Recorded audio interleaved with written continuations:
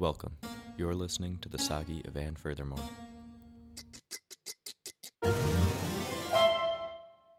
Ring, ring, ring. Hello, and welcome to Ready to Talk. What have you got? I've got your right hand, man. No way. Seriously? Yeah, dude. They put it on yesterday. It's awesome. So glad you like. Hey, just curious. I don't have any say where any of my organs go. How did you qualify for my right hand? Are you an amputee? Nope. I have something called oppositional defiance disorder, where my hands defy opposition. Wow. Tell me more. It's pretty simple. How can I say this? I'm all thumbs. Okay, so 2 hands, 5 thumbs on each hand? Yup, and none of them opposing. I am so excited. Your right hand is really going to open some doors for me. Absolutely, and jars. Yes, and jars too. This is all new. Any tips? Fingertips? Oh, sure. You can loosen the lid by first hitting it with the edge of a metal spoon. Cool, thanks. Say, do you miss it? I heard you're a cellist. I hope I'm not holding you up. No, it's fine. I'm working on intonation right now, so it's all left-hand stuff anyway. I'm glad I could lend you a hand. And what is your work? I'm a gardener. My name is Rodney, by the way. Oh, how nice.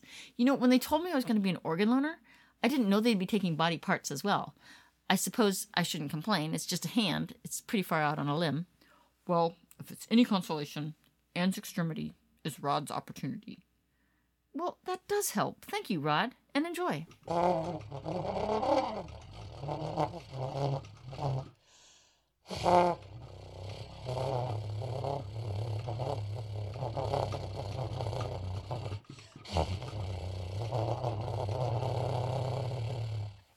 Today, they were prepping my eyes in order to loan them out. And guess what? At first glance, it looks like there's a mote in one of my eyes, and get this, a beam in the other. What the? I'm like, are these even medical terms? And they were like, no, that's language from the New Testament. We only use those words when the problem is of biblical proportions. Okay, whatever. So the moat thing I get. It makes sense. I mean, that blue part kind of looks like water in the moat. But of course, instead of protecting the castle, I imagine the pupil, per my pupil dysmorphia, is the oil spilling out from the deep sea drilling in the well of my soul. Sometimes little, sometimes big, sometimes spilling out and staining my clothes in the petroleum-based petrol, sticky and fretful. Now, I had no idea I had an I-beam in my eye this whole time. I feel like a rock star. The I-beam is the strongest civilized, civil-engineered construction metal on the civilized planet. Structural steel, flanges, webs, moments of inertia, and centroid mass. Mine must be so tiny, like a miniature. I asked the doctors if I could somehow use the I-beam in my one eye to build a drilling platform inside the moat of the other eye.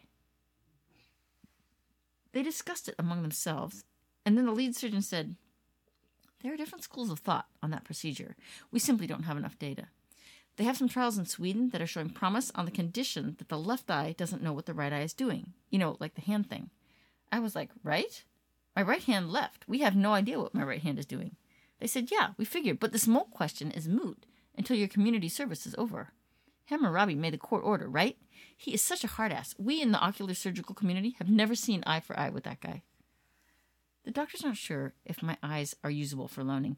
They did some tests and asked me some questions about my vision. I mentioned a small problem I've had for as long as I can remember, where I can see everything clearly, and then all of a sudden it just goes completely black, and I can't see anything, and boom, everything's fine again. They asked about frequency, and I had to think about it. But it's a lot, like almost every 5 to 10 seconds, even more when it's windy. They're going to give me an MRI to rule out the possibility of this being a neurological problem, just in case, but they said I probably have a condition called corneal reflex oculomotor trigeminal pupillary response disorder. I was like, whoa, I like the sound of that. They asked me to close my eyes and keep them shut. Can you see anything? And I said, no. They said, yep, the eyes have it. I see, I said, as I opened my eyes, picked up my hammer and saw. Anyway, it was a good meeting, and I'm excited about looking into this construction project post-community service in 6 months, whatever. It's going to be hard to do any real planning without my left hemisphere, but I'll tell you what I do know. Those placebo-soaked loofahs are feeling pretty good for now. The Furthermore Sagi is created, written, and performed by Anne Ellsworth, and produced and edited by Jonah Sharp. That's me. Thanks for listening, and tune in next week.